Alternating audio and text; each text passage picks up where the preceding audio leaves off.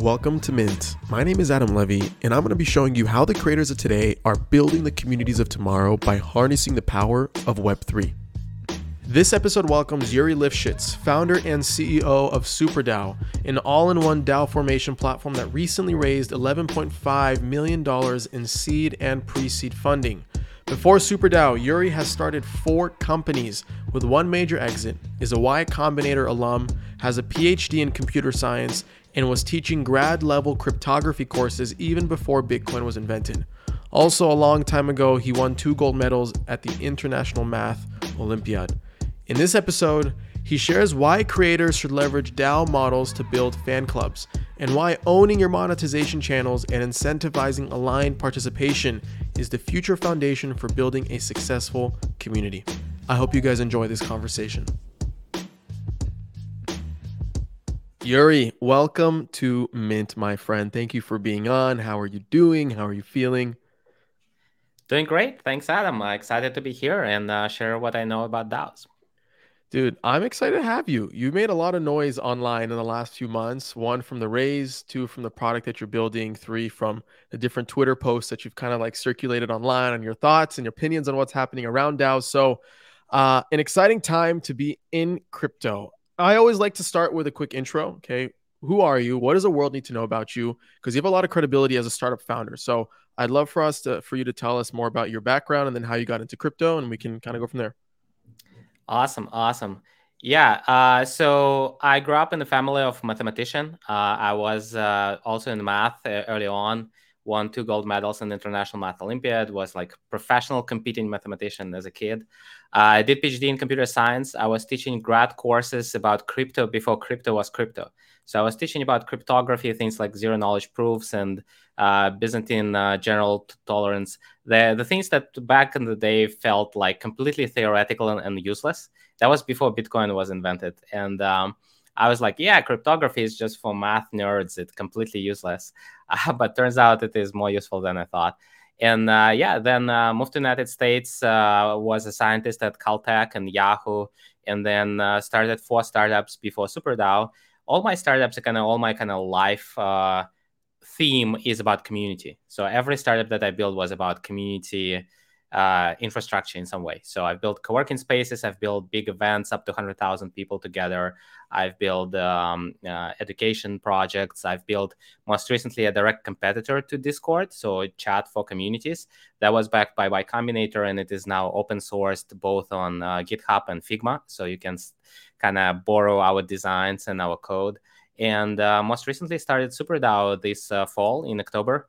And it's been more or less a rocket ship trajectory. It's nothing like I ever built a company before. What's so different between building like DAO infrastructure to the last 4 startups that you did?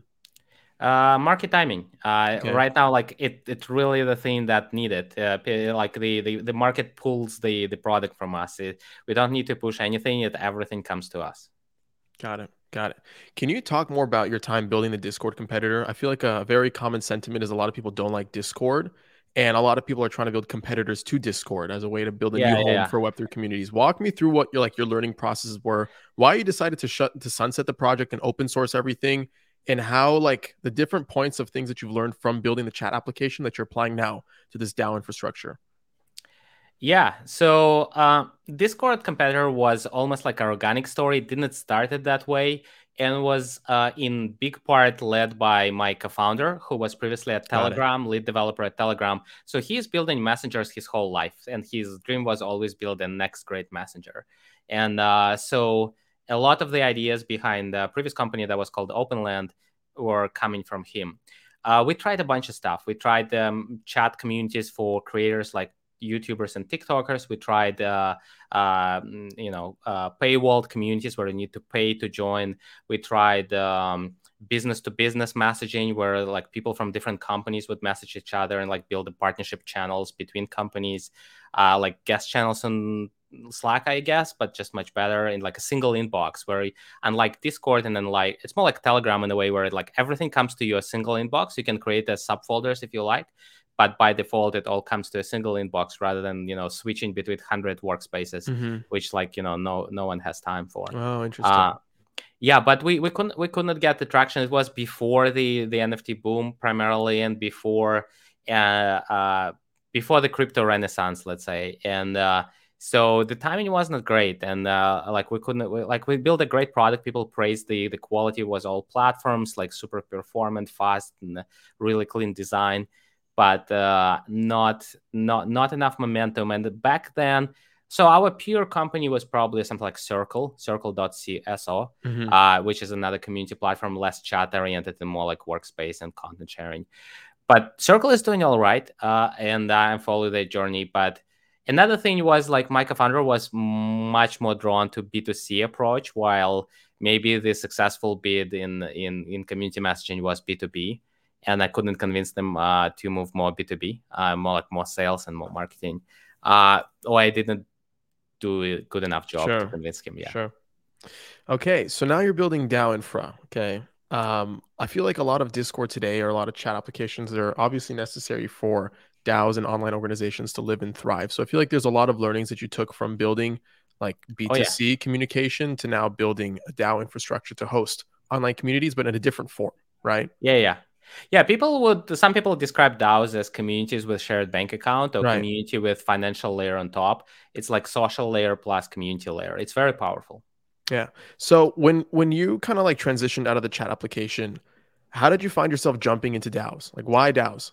Yeah, so the last 3 months on open land were basically a sale process. We were looking whether we can sell open land for Yeah. any like meaningful way.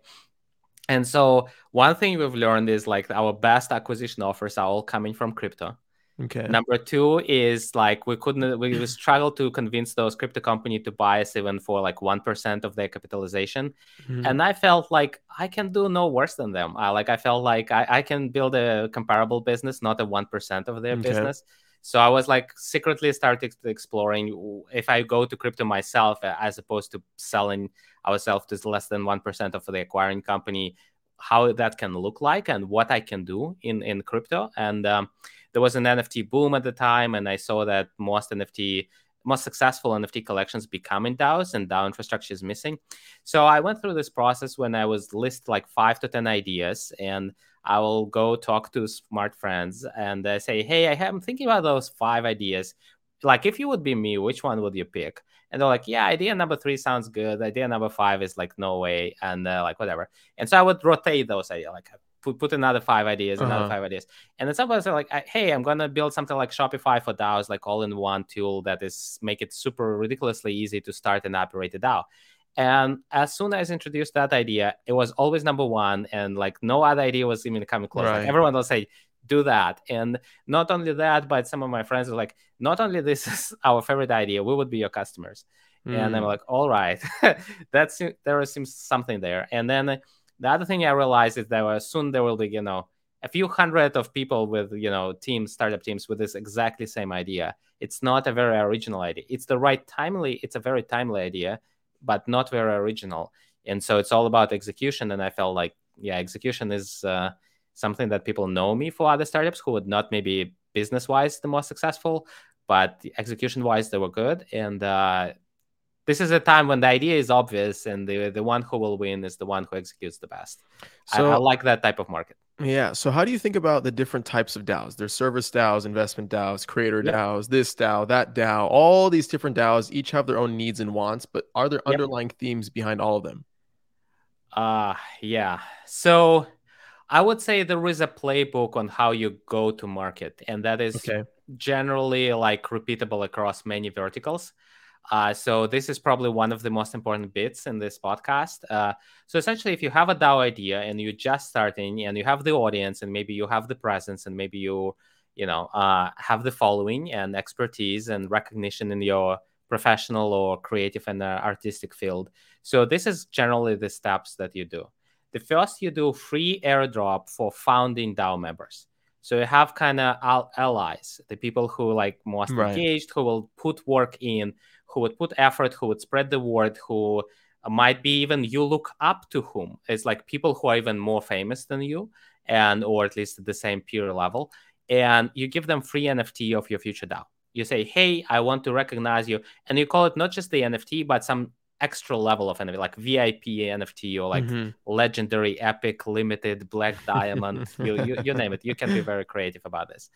It's like super extra, double, triple mint something. Right. Yeah, and so you give it to them. They feel very special, and say at some point I will ask you for one tweet, and then you've done that, and then the second thing you do NFT sale. So at this point, you extend the same NFT collection from like the founding Epic tier to a regular tier or like couple regular tiers of Right. different price points. And you say, we're selling the NFTs now for money. And we give three things in exchange. We give governance rights, we give social benefits, and we'll give product benefits. So governance rights is like, hey, we're still in the building process of the DAO. We figure out what's the value that we bring to the market. And we want you to guide us, like choose between A, B, and C, between covers of our album cover art, or like our, the name of our conference, or like the shirt design for our soccer team or something like that. Mm-hmm. Number two, you say, well, it's a social club now. You will meet other people, including those from legendary tier. Like we all hang out. We'll have like private Zoom events or Twitter Spaces or Discord meetups, whatever, physical meetups in big cities. So you kind of bring people together. They basically the NFT acts as a pass, like as a member pass to certain kind of social events.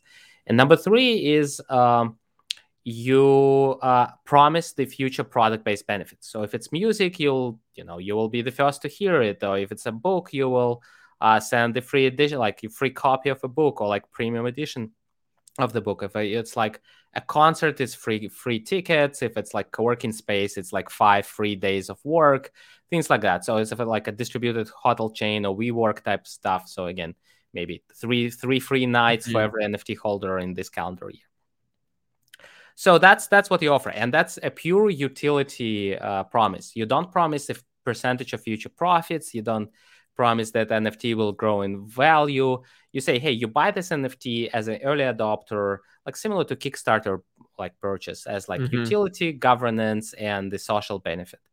And then that's kind of number two. And you typically sell anywhere from few hundred to few thousand of total sales volume, from few 100,000 to a few millions of dollars. Maybe like you sell for $1 million or for $5 million. Right. And then it might be not enough to fully kind of deliver on your vision. So then you go to professional venture capitalists and investors and say, hey, we just sold a few NFTs. We got a few $1 million in the bank. Probably not enough. We want more capital. Can you give us more money? And they say, yeah, fine, but we don't want your NFTs. Give us something more. And you're like, all right. But I'm not fully ready for the token stuff. It feels like very high pressure. And I need to promise like the growth of the value of the token. I don't want that. So you sell them equity in the operating entity with token warrants. Say right now I set up like Delaware C Corp or LLC or Cayman Islands or British Virgin Island or whatever. Or I already have an agency or whatever, an existing operating entity. I'll sell you equity in existing entity, traditional entity, and then I'll give you promises of future tokens when and if I will have the tokens. And investors typically say yes. They will buy the equity in your operating entity with token warrants for the future kind of foundation / ecosystem. And then it's fine. And then you also might promise future tokens to the core team from operating entity and to some strategic partners if it's like, marketplace kind of chicken and egg kind of situation.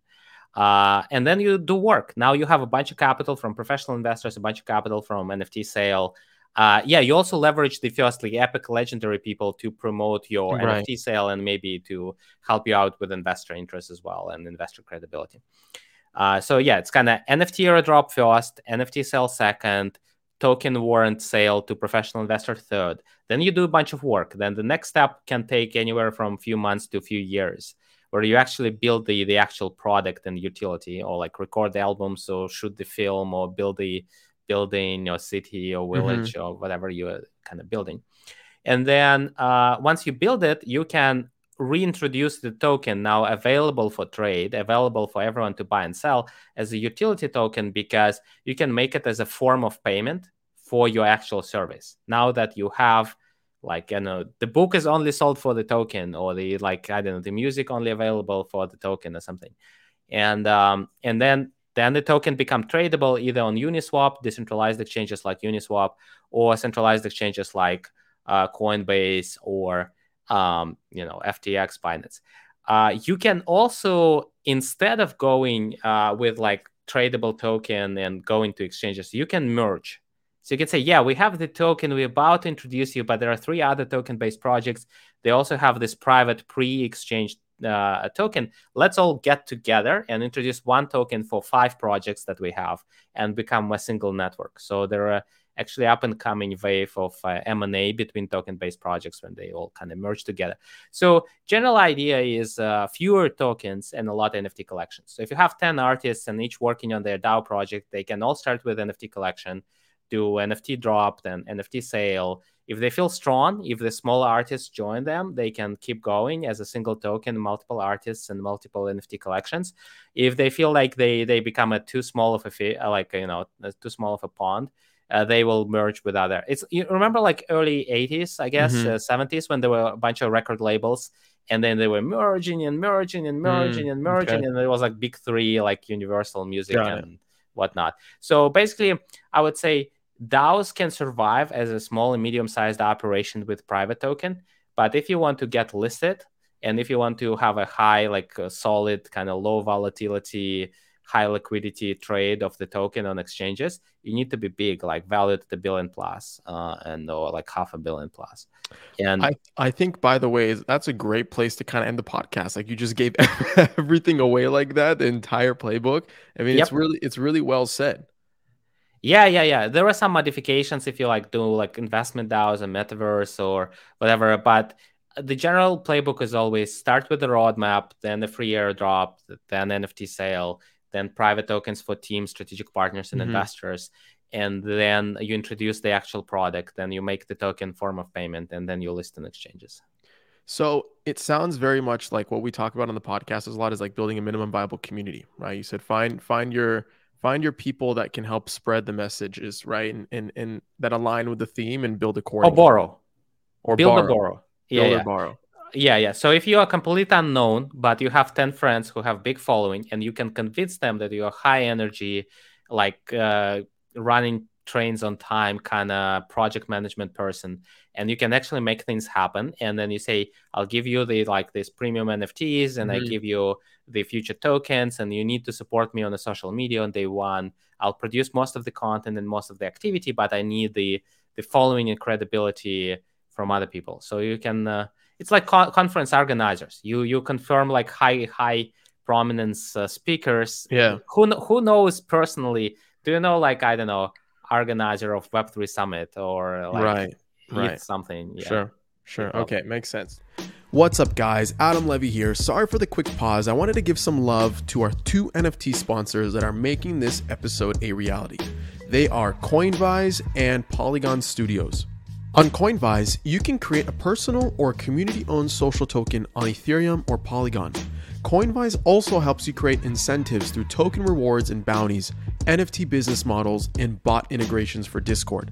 Discover more today by visiting coinvise.co. Polygon Studios is the gaming and NFT arm of Polygon, who's focused on growing the blockchain gaming and NFT industry while bridging the gap between Web 2 and Web 3 gaming. The Polygon Studios ecosystem comprises highly loved blockchain games like OpenSea, Upshot, Avagachi, Zedrun, Skyweaver, Decentraland, and Decentral Games. If you're a gamer, builder, or NFT creator looking to join the Polygon Studios ecosystem, get started today by visiting polygonstudios.com. All right, back to the episode. You know what's cool about your background, Yuri, is like you have a very traditional startup background of producing products for Web 2, and now you're building something in Web 3. And I'm curious, as a builder in Web 2 who transitioned to Web 3, what are some of the biggest differences or similarities that you've kind of come across with building, let's say, for example, DAO infrastructure, or building for decentralized organizations versus building more centralized products, for example? Yeah, I would say there are cultural differences before there are technological. So the first one is a culture of speed. So the Web3 is insanely fast market. I remember like when I was starting, scheduling sales calls, and people were scheduling primarily next day or the day after. when someone's scheduled with you next week, it's almost like an insult in Web3. It's like you are Right. not important, they are not important. Like this is not really a serious conversation here. So people expect people a response next day in like Telegram or Twitter DMs. Like if you reply by a week later, you have to apologize. In the Web Yeah. 2, if you reply by email in 7 days after, it's a norm. It's like thank you for replying. But in Web 3, it's like, what are you doing here? Like, were you sick or like something bad happened with you? So people are exceptionally fast. Another one is the spirit of collaboration over competition. So no one feels competitive to each other. It just feels silly. And so you can build like nearly the same thing and you still feel like there is so much more you can do together rather than competing. So it's general speed. And because it's like things on blockchain, they're more transparent, more open. There is like less culture of, holding secrets. So it's, and you still feel in the minority. Like majority of people still don't have wallets. Majority of people still not in crypto. So we still feel like the early pioneers. We are still a call on the kind of same side. So this camaraderie of Web3, I guess. So those are great things.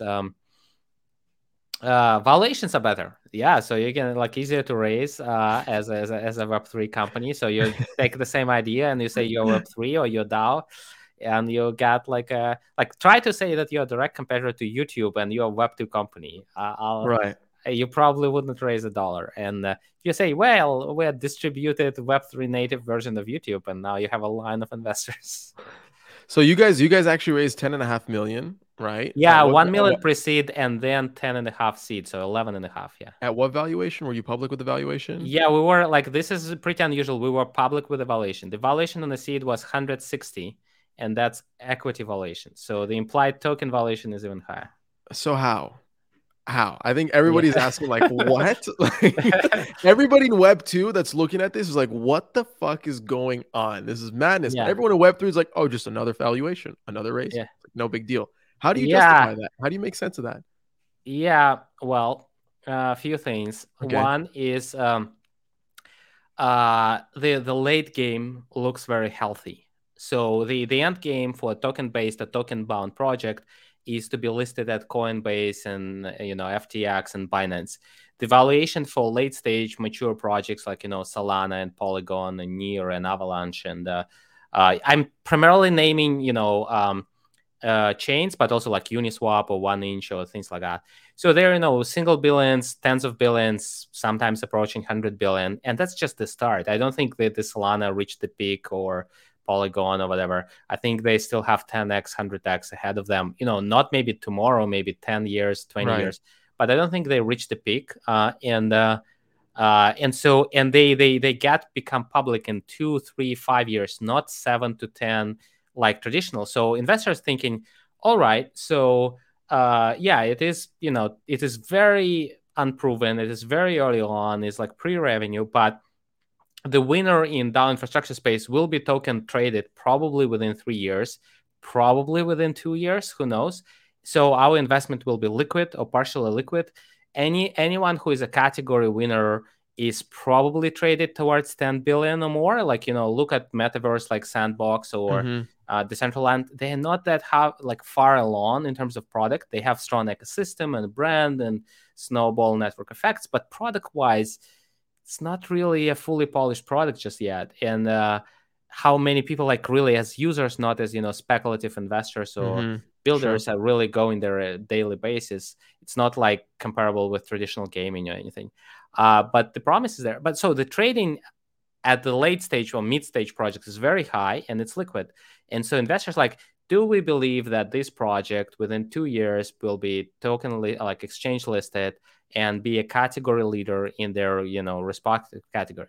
And if you can make a case that you will be the category leader, you will be exchange listed, and you will be traded at the levels that other category leaders on. Right. So my comparables are Decentraland and Sandbox, which are traded close to 10 billion or sometimes above, sometimes below, and fully diluted coin market cap. And yeah, I'm thinking the number one DAO infrastructure project will be token listed and will be traded at similar numbers or higher. Right. I think the DAO infrastructure is as important, if not more important, than one of many metaverses, and it has stronger network effects. So yeah, makes sense. Yeah. I hear you. I hear you. I want to talk more about like use cases. Okay. We've seen a lot of, I guess, like social clubs, social DAOs form. We've seen a lot of investment DAOs form for the most part. And we're seeing more and more creator DAOs form. This is something I've been talking about for like the last year publicly, but we're really starting to see it come into to shift in the last like 3, 4 months. And I know one of the things that you guys offer on your platform, part of the infrastructure play, is catering towards creators. Yep. So, how do you think about the Creator DAO space? What's the current state of Creator DAOs, for example? And play to me some use cases like that you've seen work and not work. Yep. Yeah. So creators, I think the end game here is platform DAOs. So the two-tier system DAOs. This is what I'm gonna talk about. Is not to say unproven, but this is in development. So Okay. it's a developing story where like the trend and recommendations might change within the next few months. But this is Okay. what I see today. Um, you like the platform level is more like a distributed record label or distributed metaverse, like a metaverse, or distributed like an I don't know, the platform for virtual characters or something. So it's not a single artist, it's not a single character, it's not a single like virtual city, it's not a single game, it's not a single event, it's not a single book. It's more like a publishing house. It's like Okay. a distributed, Penguin Random Right. House or something, or distributed YouTube, or distributed, like Activision Blizzard, or distributed Spotify, or something like that. So there is a platform level play. When you say we are a set of technologies and distribution kind of ecosystem for artists, or writers, or filmmakers, and so on. And then there is an artist level, and the artist level or creator level is a single individual or a single small group that will produce certain content on brand, like under their full creative control and whatnot. And so for individual creators, the DAO setup that's recommended is a purely NFT based. So no token or token later. So don't try to emulate like Rally or BitCloud. I don't think that's the direction where things are going. Okay. And instead, like, introduce NFT collection, give special premium grade NFTs for supporters for free, who will support you on the distribution side and on the creative side, and then sell NFTs to super fans for governance, like, helping you design like the name of your album, or Right. the Very items in the surface background. level. Yeah, Yeah. yeah, kind of like, yeah, cosmetic level, or like, decoration level, let's say, Okay. like what to wear, like Right. type of things. It's like, if you like, it's like a sports team is like selecting short designs and things like that. Yeah, so it's kind of lightweight governance, and then product-based utility, and then social kind of membership of being the early or super world-class kind of supporter of that. And the NFTs can be tradable, but and they can grow in value if the artists become more popular, but they are not designed to be like the equity in the artist work. So I don't recommend sell the NFTs for artists that will take a percentage of artist revenue. What they can do, though, is that the artist can direct the percentage of their revenue to the DAO treasury, but not to be distributed to the DAO members, but for DAO members to vote on how to spend the money. Got So it. the artist can say, okay, 5% of my revenue, 5% of my like album sales goes to the DAO, and you guys decide to together. Maybe we will give grants to super fans who create additional artwork, who write remixes, who write like local performances, who will, for example, like, let's say you're a TikToker and you invent like a new type of dance, and you like invented 10 moves, and you say, hey, I like this is like, I'm getting my advertising revenue. I created DAO for my super fans, and I put like 5% of my advertising and whatever revenue to the DAO. And then if you help me to further invent those dances and like expand or record them, or like teach them or whatever, then the DAO can pay you, from the grant program or from the contributor Right. kind of budget, the salary. So it's more like for DAO members to earn money from you, but for the effort, not because they just hold the DAO, NFTs. Got So it. it's not as an investors, but more like as a contributors. So the DAO, yeah. So that's kind of the individual artist setup. Set up a DAO, sell NFTs, distribute free NFTs, and then eventually create a community governed treasury together. This you can also say, hey, I put 5% of my revenue to the DAO, and then I let my super fans to decide which charity will be supported. So instead of Lady Gaga saying, okay, I put 5% to charity and I decide as Lady Gaga where to go, we all decide. Yeah, my super fans will decide where my revenue goes. And so now you know that when you support Lady Gaga on social media, you actually will be in charge of 5% of your revenue that goes to individual causes, and you actually decide which causes to go. The real world example for that would be Green Brothers, Jonathan Green on YouTube. So they have this thing called Project for Awesome, which is an annual fundraising campaign on YouTube, and they do half and half. So I think the half of raised money, the Green Brothers decide where to go, and the other half, it's the community that decide where the money raised, which charities they go. Got it. What does it cost to set something like this up for a creator? Yeah, so right now, like we're about to introduce the pricing at SuperDAO, and it will be super, like the basic tier will be super affordable, something like $50 to $100 per month. Okay. And now, does this include all the legal fees and all the legal setup and everything that comes into play with the basic plan doesn't. The basic plan doesn't require you to have a legal setup. So this is how typically there is like three levels of complexity. The basic setup is just a DAO. Okay. Especially if you don't have a community treasury, you just sell and distribute NFTs for free. You just you set up a DAO, you issue NFTs, you have smart contract, you describe the ownership and membership structure. You're good to go. You can do it just with us. You don't need any lawyers. Step number 2 is like you have a DAO and then you have the operating entity. The operating entity can be already pre-existing. I think most successful artists, they have this certain LLC or whatever. So existing LLC, existing Delaware C Corp, existing entity on Cayman Islands or British Virgin Islands or like whatever you have, all good. So it does not need to mirror the ownership structure. The core team owns the operating entity, maybe alongside with like professional investors, and then the DAO members they are members of the DAO, but not the operating entity. Like Solana has Solana Labs, and Polygon has its own thing, and every like Axie Infinity has, I think, Sky Mavis or whatever. Yeah, so they're like every like big crypto project has a big operating entity behind it, or many, or several. And I think Brain Trust, which is a decentralized recruiting network, has like 6 operating entities behind it.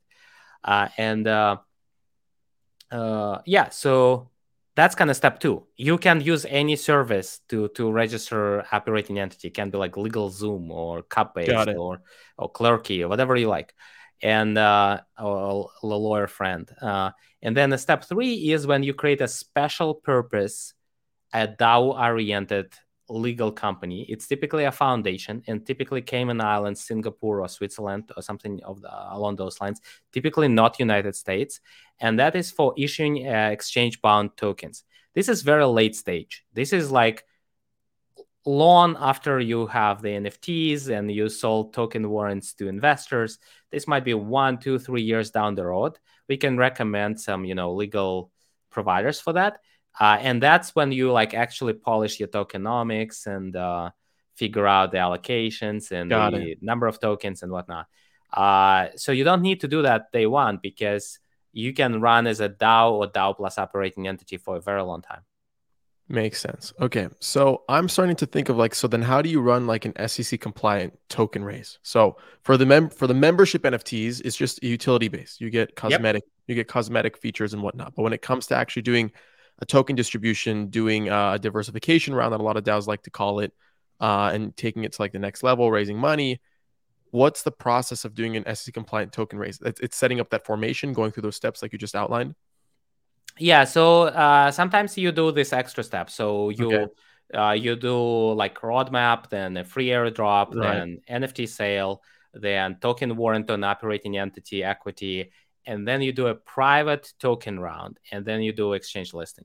When you do private token round, then you can sell it a little bit more broad. By that time, you're very close to exchange listing, so you have already built the utility case, and you say, hey, we're just about to introduce the token as a form of payment for future services. It's more like selling gift cards for your future, future token that has now utility value. Typically, still, people who do private rounds, in many cases, they explicitly exclude the United States. So they would do a private round that does not allow the United States-based people to buy it, to kind of be outside of the purview of SEC. But generally, don't sell tokens early to anonymous public buyers, especially in the United States, before you have utility value of your already fully built product, and before your token it can be used as a form of payment for the actual existing functional value. Because that case, it is like super close to unregistered security, which is not, generally speaking, legal. Yeah. I want to talk more about like revenue sources for DAOs. A lot of social DAOs form because it's fun to form a social organization. And then once they have like-minded people, they try to build something and take it next level. Okay. First thing that comes to mind is FWB. Another one that comes to mind is Forefront. These are all communities that I'm a part of. And I think now FWB has kind of explored the product route, doing event ticketing plus much more. Forefront has a myriad of different services that they provide.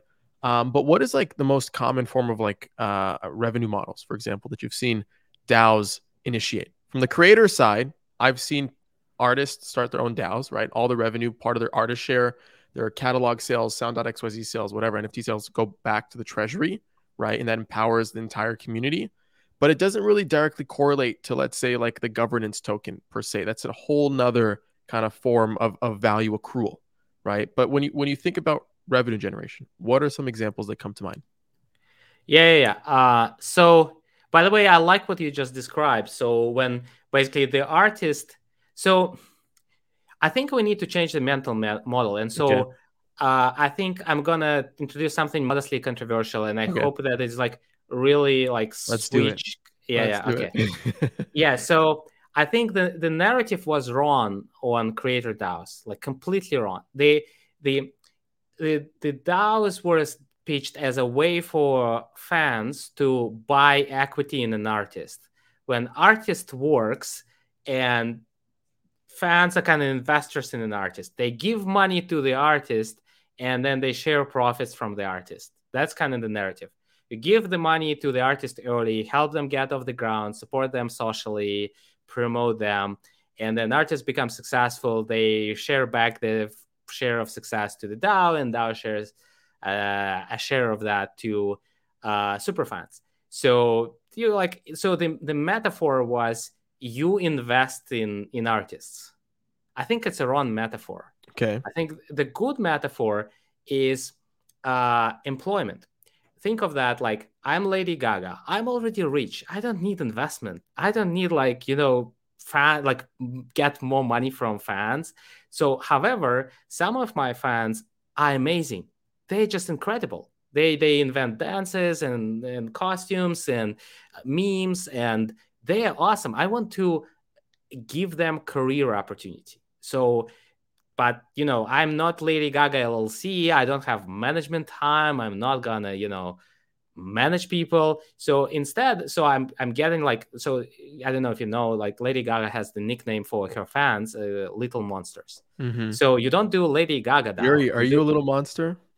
Not like partially, yeah. I'm a huge fan. Okay. Yeah. Like I'm how to say associate. Yeah, I'm a monster associate. Okay. Like associate Little Monster. Yeah. Okay. Yeah, so you do Little Monsters DAO, and so Lady Gaga will fund it. Lady Gaga is the investor, not the recipient of the investment. Lady Gaga would put 1% of the revenue to the DAO, and then her most engaged fans can buy the NFT or like join the NFT for the effort or like through giveaways, and then they together will produce extra value.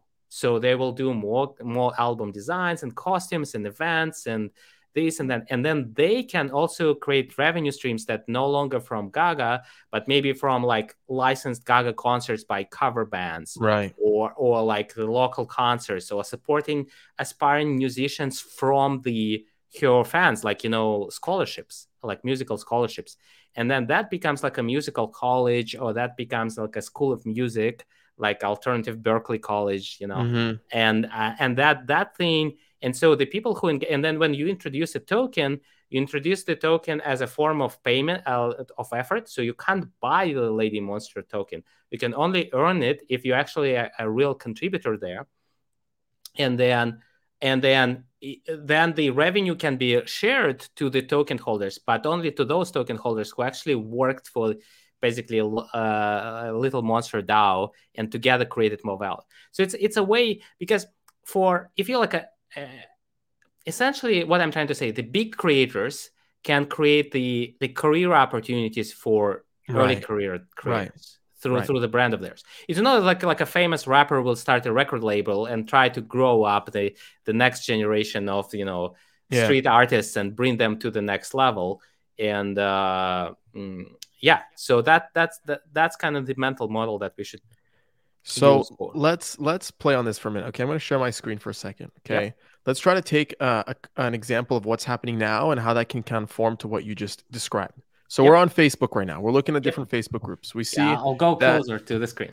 yeah. I'm gonna go like this. Okay. So this group is called "I've Met Lady Gaga." Has 6.1K members. This one is just Lady Gaga. Has 22K members. This one is Lady Gaga, 28K members. Lady Gaga, 50K. Okay. There's thousands of people creating different fan clubs on behalf of Lady Gaga. Yeah, exactly. But the problem is, Yuri, how do you create a coordination effort to bring all these people together to let them realize that, wait a minute, they don't just need to be posting for fun. There's also monetization involved, right? Lady Gaga can kind of get involved, because personally, I don't know how involved Lady Gaga is today with all these groups. These are just like independent fan clubs around her brand and what she's created, right? But what you're suggesting is that these people who feel and love and actively post in these existing communities can use DAO primitives as a way to kind of take it to the next level. Yeah, exactly. Yeah, so I think the model here is very, very much similar to Facebook groups. So Lady Gaga is not initiating those groups. What she can do is she can endorse one of those groups as an official group and say, I will work with that group. And together we I'll put I'll give the preliminary access for future music or a private concert or like this and that and so on. So essentially with DAOs, I would say something similar. So I would say Lady Gaga can make a single tweet saying, hey, I love this new concept of DAO. I want to start a Little Monsters DAO. I don't have time to recruit and select the core team. So what I'm looking for is a core team bids. So you can organize your own core group on any platform like Discord or Twitter or Google Docs and Notion or whatever, and make a tweet about your organizing core group, how you want to do a Little Monsters DAO, and ask all your friends to retweet. I will review top 10 DAO competing bids that I feel like most credible and best done and most retweeted. And then I'll select one or two and I designate them as an official Lady Monsters kind of DAO project. And I will feed it with my exclusive content and private appearances and performance rights, licensing rights and things like that. But there's a problem here. Okay. The problem is that all these people have been doing it for free. They've been loving doing it for free. That's what gives them energy. There's actually an interesting component to this. Once you introduce mining to the picture, it gets complicated and weird. It's not as fun as maybe as it was intended to be. Yes. So you can do it softly. So you can introduce money that is not going to the contributors and say, I'll put the money in your DAO and you guys decide how you want to spend it. So you don't need it to give it to yourself. You can send all of that to charity. You can sell it to scholarship. You can send it to grant making program. Let's experiment with. I'll give you 50K or 100K to play with at the grant program season 1. You can vote for what you want to spend it on. You can spend it on salaries on core team. You can spend it on supporting young musicians or art exhibition or fund more imaginative higher budget installations or whatnot. And so it's money to play with. Yeah, and that makes a lot of sense, but we've yet to actually see this use case, this actually very cool and scalable and powerful use case being practiced. I haven't seen an artist do that. Have you seen an artist kind of execute on that in theory? Well, I've seen a lot of L1 and L2 chains who have ecosystem fund or grant making programs, or hackathons with price. Yeah, so basically, if we're talking about software creators, there are a huge amount of companies who would initiate essentially So another close analogy would be actually creator fund from platforms like TikTok or YouTube Mm-hmm. or Reels, like Instagram Reels. Yeah. Yeah. They would put a creator fund. So it's like a creator fund for little monsters. Creator fund. Right. It's like, yeah, Makes sense. Makes sense. So that's for a more of established artist that has yep, a fan base. What about for a lot of the independent artists, which honestly the market tends to favor more and tends to support more? yep. What about the everydays of the world that are coming into the space, trying to use Web3 primitives as a way to build, monetize, and own their audience? They don't have the pleasure of thousands of people creating Yeah, groups on yeah, their behalf. They have to form that excitement. How can they use a platform like either like SuperDAO or yeah, in yeah. general these DAO primitives to kind of move forward? Yeah. So I would say you need to find an idea that is already recognized and understood that is bigger than the artist. So, for example, there is a political event and you want to save the victims of some big tragedy. And so you want to build a DAO that helps the victim of this big tragedy in the moment.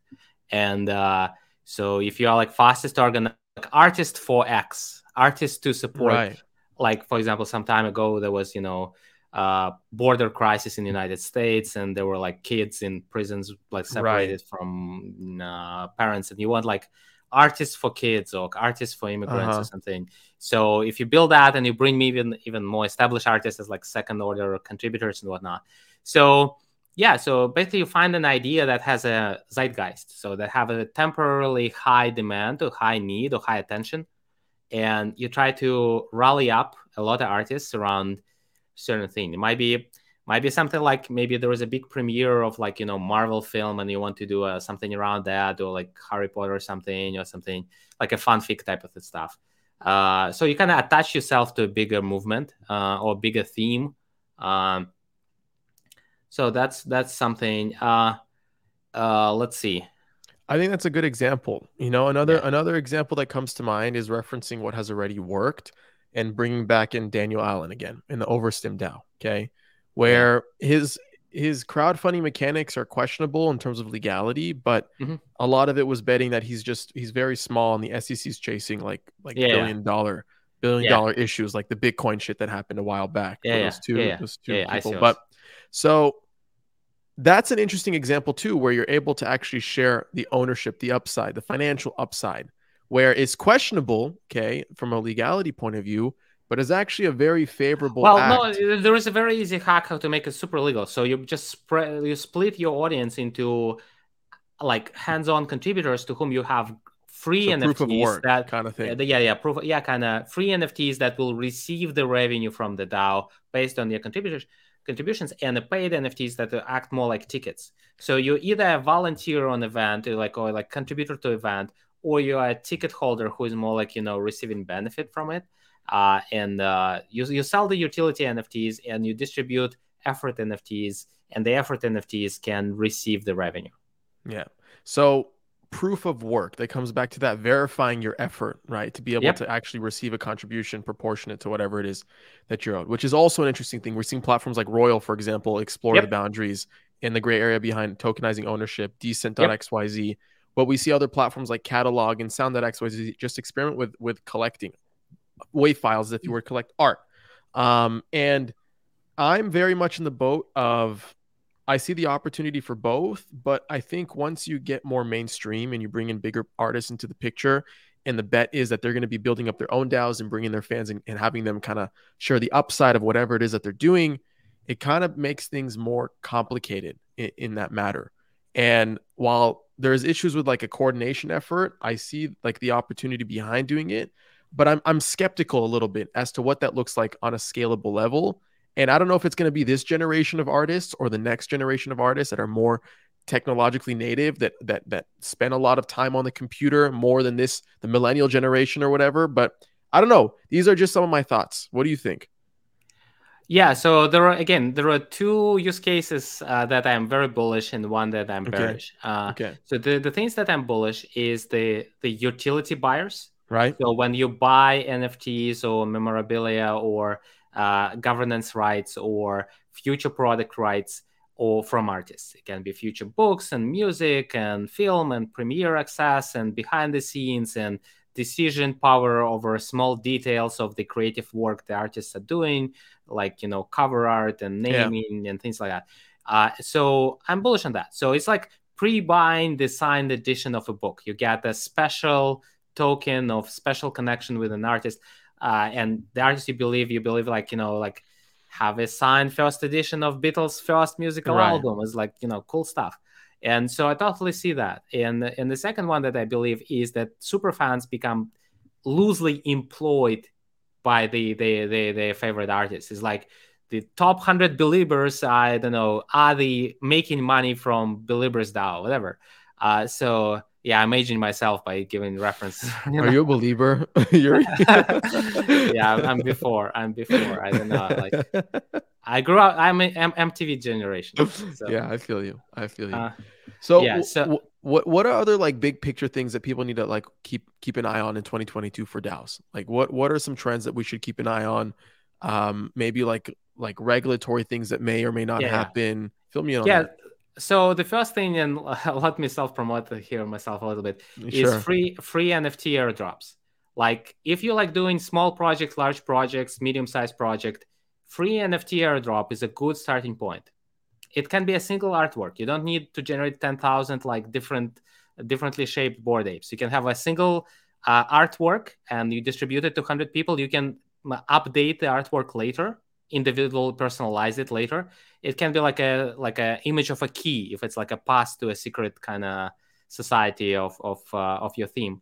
And SuperDAO, my platform, allows to do that. So you can do free airdrops currently for free with us. So basically, name your DAO, send us one image, and send us 100 or 1,000 wallet addresses where you want to airdrop that. You can collect them privately in Facebooks and Twitter DMs and Discords and whatnot. This what catalyzed the community and brings that to Web3. And so if you're listening to that podcast or viewing us and you kind of excited about the future of Web3, you're a creator and you have not yet used any of the products that discussed in that podcast, you can DM me or direct message SuperDAO on Twitter, or fill the form on superdao.co. We'll get in touch, and then you just set up just the name of your DAO project, and then you do the airdrop with 100 close friends. And that now the 100 people are thinking, okay, we now want to sell NFTs. Now we want governance. Now we want treasury. Now we want grant making program. So now you're no longer alone, and you have other people who are as excited as you are about making this thing work. So free airdrops is basically a tool that every creator should master, because it was hard. Before SuperDAO, you need to hire a smart contract developer and figure out a highly customizable artworks and to think about everything in advance. So the smart contracts that we provide are upgradable, modular, and extendable. That means you can start with a simple kind of smart contract, and then you can customize the artwork later, even for the NFTs that you already distributed. And then they add governance and add treasury and add this and that and tokens and raise more money privately and publicly in a variety of ways. But the free airdrop is always the starting point. And if you want to not just to listen to podcasts, but play with the actual tool, you should start working. This is the easiest tool to master. Got it. Free airdrops. That's going to be the number one trend. I think another trend is, I think 2020 and 2020, 2021, we see a lot of people experimenting with ERC20s as a form of access, but we're going to see membership passes as a form of access. Oh, yeah. NFT first DAOs. Yeah, so this is another difference. And this is, by the way, why SuperDAO was so successful fundraising-wise is the competitors that were in DAO infrastructure before us, they were all token first for DAOs. They were assuming DAO is something that is built around tokens, while all the new DAOs, second generation DAOs, which I call flexible DAOs, because they don't start decentralized or autonomous. They all run by humans and by operating teams initially. They always NFT first, token later. Yeah, makes sense. I'm also curious to see one, how SuperDAO kind of evolves and the different solutions and services you guys provide to all different types of DAOs. I think we've only scratched the surface of what a type of DAO kind of looks like. We see a lot of reoccurring ones like services, media DAOs, investment, creator, etc. But it's just the beginning. I'm I'm also super excited to see, like I said earlier, the membership side of things and how that kind of prevails from offering free mints to paid mints, what tiers of access look like, and how a governance token gets introduced down the line and what that kind of plays. And if You governance don't even tokens, need it. Yeah, I was you about don't. to say, You can do will they yeah. die out? Like, will they die out eventually? Or will the NFT kind of poise the most of the value? Are you agreeing to that, or are you referencing something else? Yeah. I would say I agree that early stage DAOs will be NFT first, and the Yeah. early stage DAOs will have NFT based governance. The late stage DAOs that are billion plus in value, they will have token based governance. Yeah. Yuri, before I let you go, anything else we should cover that we should keep an eye on for SuperDAO or in general that you're focused on specifically? Yeah, on SuperDAO, yeah, we're gonna introduce our smart contract framework more publicly. Okay. We're gonna produce more educational content. We actually host weekly private workshops for DAO Okay. creators. Cool. So if you just apply on superdao.co, you'll get an invite right away. So basically, if you need more educational help and advice and personalized kind of case, so I basically host the AMAs. You host it yourself? Yeah. Cool. Just myself. Solid.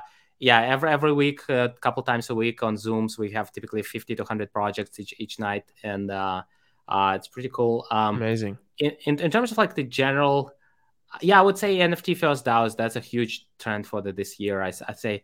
And another one is I think there would be even more excitement from investor side. So there will be more investment in DAOs. And basically, if you're a startup and you are not a DAO, don't have a DAO strategy of how DAO factors in what you're building, you're probably missing out. So again, apply on superdao.co, go to our workshop, and we'll figure out something together. Amazing, Yuri. And where can we find you online personally?